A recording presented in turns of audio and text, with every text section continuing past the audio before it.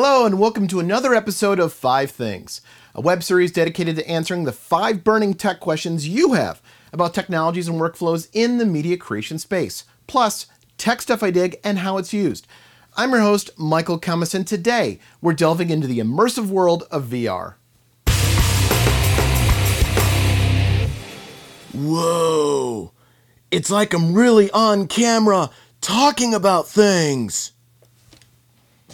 I'm pretty sure by the time you click play on this video, you already had a pretty good idea as to what VR is. So I'll be as quick as possible so we can get into the good tech stuff. In this episode, I'm not going to focus on CGI-based VR, nor things like panoramic stills or really hardcore things like stereoscopic VR. To keep this episode manageable, we're going to stick with good old-fashioned mono live action-based VR. We want to get you home in time for supper. VR, virtual reality, is an immersive visual and audio experience, sometimes consisting of live action and many times being partly computer blended. The viewer, and as of today the person wearing that huge headset, is placed within an environment and can interact to some degree with that environment. This universe is mine. I am God here. There is a fine line between VR and AR, augmented reality. AR, as the name implies, augments our existing environment. Iron Man's heads-up display or HUD in his helmet is a very basic example of this. Virtual reality transports you somewhere different, even if it's just your neighbor's house. When they're home, of course. VR can be 360 degrees, or in some cases, can be less than that. Not only does this help with the creators to focus the story within a certain visual space, but it also helps hide many of the tricks that were used in production to get that shot. I won't bore you with talking about the bajillions of dollars poured into the VR industry, nor the marketing fluff surrounding VR, and we'll just get to the tech goodness of the VR medium. So you want to shoot VR, do ya? Break out that credit card. You're gonna need a lot of cameras. At least 3 to 4 if you're using fisheye lenses on the cameras, 5 minimum or 6 or more with more standard lenses. These cameras also have to be in a camera rig that positions your cameras de jour just so, and as to allow for the maximum amount of coverage with just enough overlap so you can stitch the angles together in post. Quite frankly, you can use just about any camera out there, but not all VR rigs fit all cameras. GoPros and Nikons are common weapons of choice, and higher-end folks will use a batch of Red cameras or the 16-camera rig by Google Jump or the all-in-one Nokia Ozo. Jount also has a fantastic all-in-one rig, but their tech and workflow is a little bit different than what we're covering today, but definitely check them out. You also need to decide if you're shooting cylindrical or spherical, meaning, is most of your action happening in the landscape around you or above and below you? If it's more of a limited field of view, you can forego the cameras at the sky and the floor of your shot and instead use those cameras to get the increased resolution within the landscape of your shot, thus shooting cylindrical. This also gives you a slight advantage if you need to hide the tripod or the lights from above in your shot. Otherwise, when you absolutely positively need to get every single thing in the shot, you go spherical. We're approaching the wreck and there's this spherical object resting in the highway. And it's not a piece of the car. You're also going to need a healthy serving of fast quality memory cards for your cameras. You can't afford to save a few bucks on substandard cards and lose data. One lost camera shot and the entire sequence is, well, shot. You'll also need card readers, camera batteries, and storage space. After all, you're recording and storing an exponentially larger amount of data than traditional shoots. Okay, so you've got your rig, you've got your cameras, you've got your lighting magically hidden so it's not in the shot. And now you're ready to record. Not so fast there, lawnmower man. A few things you need to know. First, make sure all cameras are recording in the same way, meaning same codec, same frame size and frame rate, same exposure, same white balance, etc. Try and shoot in a flatter look too, so when you do start color grading, it'll be easier to balance all of the cameras in post. Lastly, if you can, jam sync all of the cameras for common timecode. Any difference between the cameras, from a visual or metadata standpoint, will not be easily solved in post. Seriously, spend the time and get it right on set. There are some basic guidelines for shooting. As we're focusing more on tech, I'll skip the artistic guidelines, but I'll give you a few pointers. First, talent. Don't get too close to the camera rig. Anyone closer than about 6 feet to the rig can get pretty distorted. Be careful.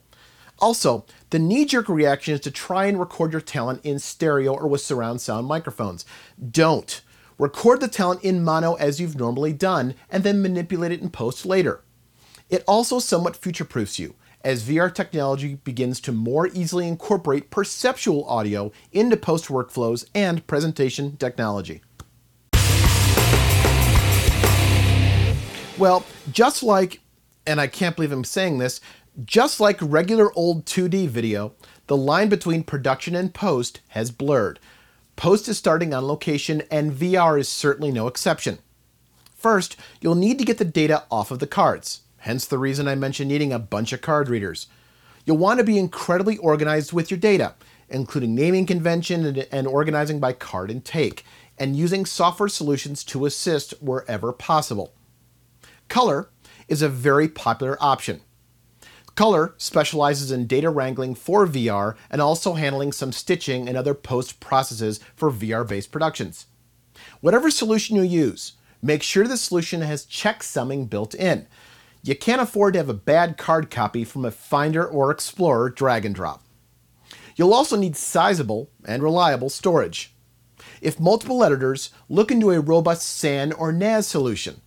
In fact, you can check out my previous 3-part series on choosing the right shared storage solution to find a shared storage solution that works best for you and your production. So, you've got your clips, now you need to sync them and stitch this video together into a flat equirectangular image that you can view on your computer screen. An equirectangular image is commonly used in maps of the Earth, as we've tried to represent this spherical Earth on a flat map since forever. Forever. Forever. Forever. Forever. Now, creating this equirectangular image is tricky. This is where the aforementioned color comes into play. Color can use timecode and other clues from the files to start attempting to stitch the files together. More often than not, you'll need to tweak the stitching, as we're not at a point where it can be done 100% successfully in an automated fashion, although the all-in-one shoot, stitch, and upload solution by Jaunt comes pretty close. From here, you render out a single video file, and then begin the process of forming a narrative or experience inside your NLE du jour. For editorial, this will certainly include a hefty amount of time hiding seams, or fixing talent crossing the stitch areas, or reducing camera jitter, or fixing production issues from on-set by rotoscoping. It's honestly more triage than pure creativity with some of your early projects, as well as learning what kind of pacing, transitions, and text work in VR versus good old-fashioned HD video. For creative editorial, more often than not, picture editing is done in Premiere, using tools like the Skybox solutions from Metal.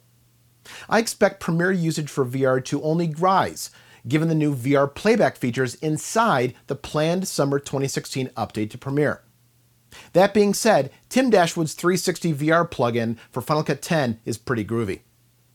As a general rule, transcoding to a proxy format to make editorial a bit less painful is a good way to go about things. The inflated resolution from all of the stitched angles can kill performance on older computers. Wait, so you're telling me you want folks to actually consume what you're serving? You're so demanding. We have a few ways of doing this, and all involve an HMD, or a head-mounted display. Let's start with the most common, your smartphone. This is the easiest way to dip your toe into the murky VR waters. Many devices, such as this Viewmaster here, can accommodate your cell phone, using your mobile device as the VR video player. Google Cardboard is another very popular sub-$20 solution to get you started, and with a quick Amazon search, you'll find a ton of others very similar alternatives. One of the major drawbacks with using smartphones for VR is effective resolution. The visual quality is severely lowered when the phone is pushed right up against your face. In the face! In the face! You can actually see the pixels on the screen, and this negates some of the realism promised to us by VR advocates. There is little doubt, however, that this issue will decrease as mobile screen technology improves. If you want to step up in the world, we can move to a more robust solution. That is, one that's powered by a workstation. Tethered HMDs, like Oculus Rift, Sony Morpheus, rely on the horsepower that a larger computer can deliver. Of course, these HMD units are several $100s and still require the computer to power them. Most likely, we'll see this methodology find itself useful in the gaming market, where you already have the console to power the tethered headset. Lastly, we have YouTube 360, which, as the name implies, is a YouTube channel but with 360-degree videos. You can play these on whatever device supports YouTube and 360 videos. The YouTube 360 channel has close to 1.2 million subscribers, so the interest is definitely there. Ah yes, the question everyone has been asking. Here's my 2 cents. We've been looking for a more immersive video experience since the first flickering images appeared on the first makeshift CRT. Color was more real than black and white, and HD was more real than SD. VR is simply another step in that immersion evolution. Where I believe VR may be able to capitalize on this is that not only is it more visually immersive, but unlike the linear 3D it's commonly compared to, VR is emerging as an individual interactive experience, an almost choose-your-own adventure in some respects. This is the kind of immersion people are looking for. Certainly, nonlinear applications like gaming or tourism or healthcare, education, marketing, and the adult industry are easy fits for the technology, and these industries collectively earn way more money than the film or TV industry ever will. But will audiences wildly adopt headsets or tethered systems by eventually paying for it in theaters, and then paying for it on their home TVs? And will the consumer demand force the hand of the studio system to mass-produce cinematic VR content to supply the consumers? I'm not sold. But it's pretty cool anyway, huh? Have more VR concerns other than just these 5 questions? Ask me in the comments section. Also, please subscribe and share this tech goodness with the rest of your techie friends. Until next time, learn more, do more. Thanks for watching.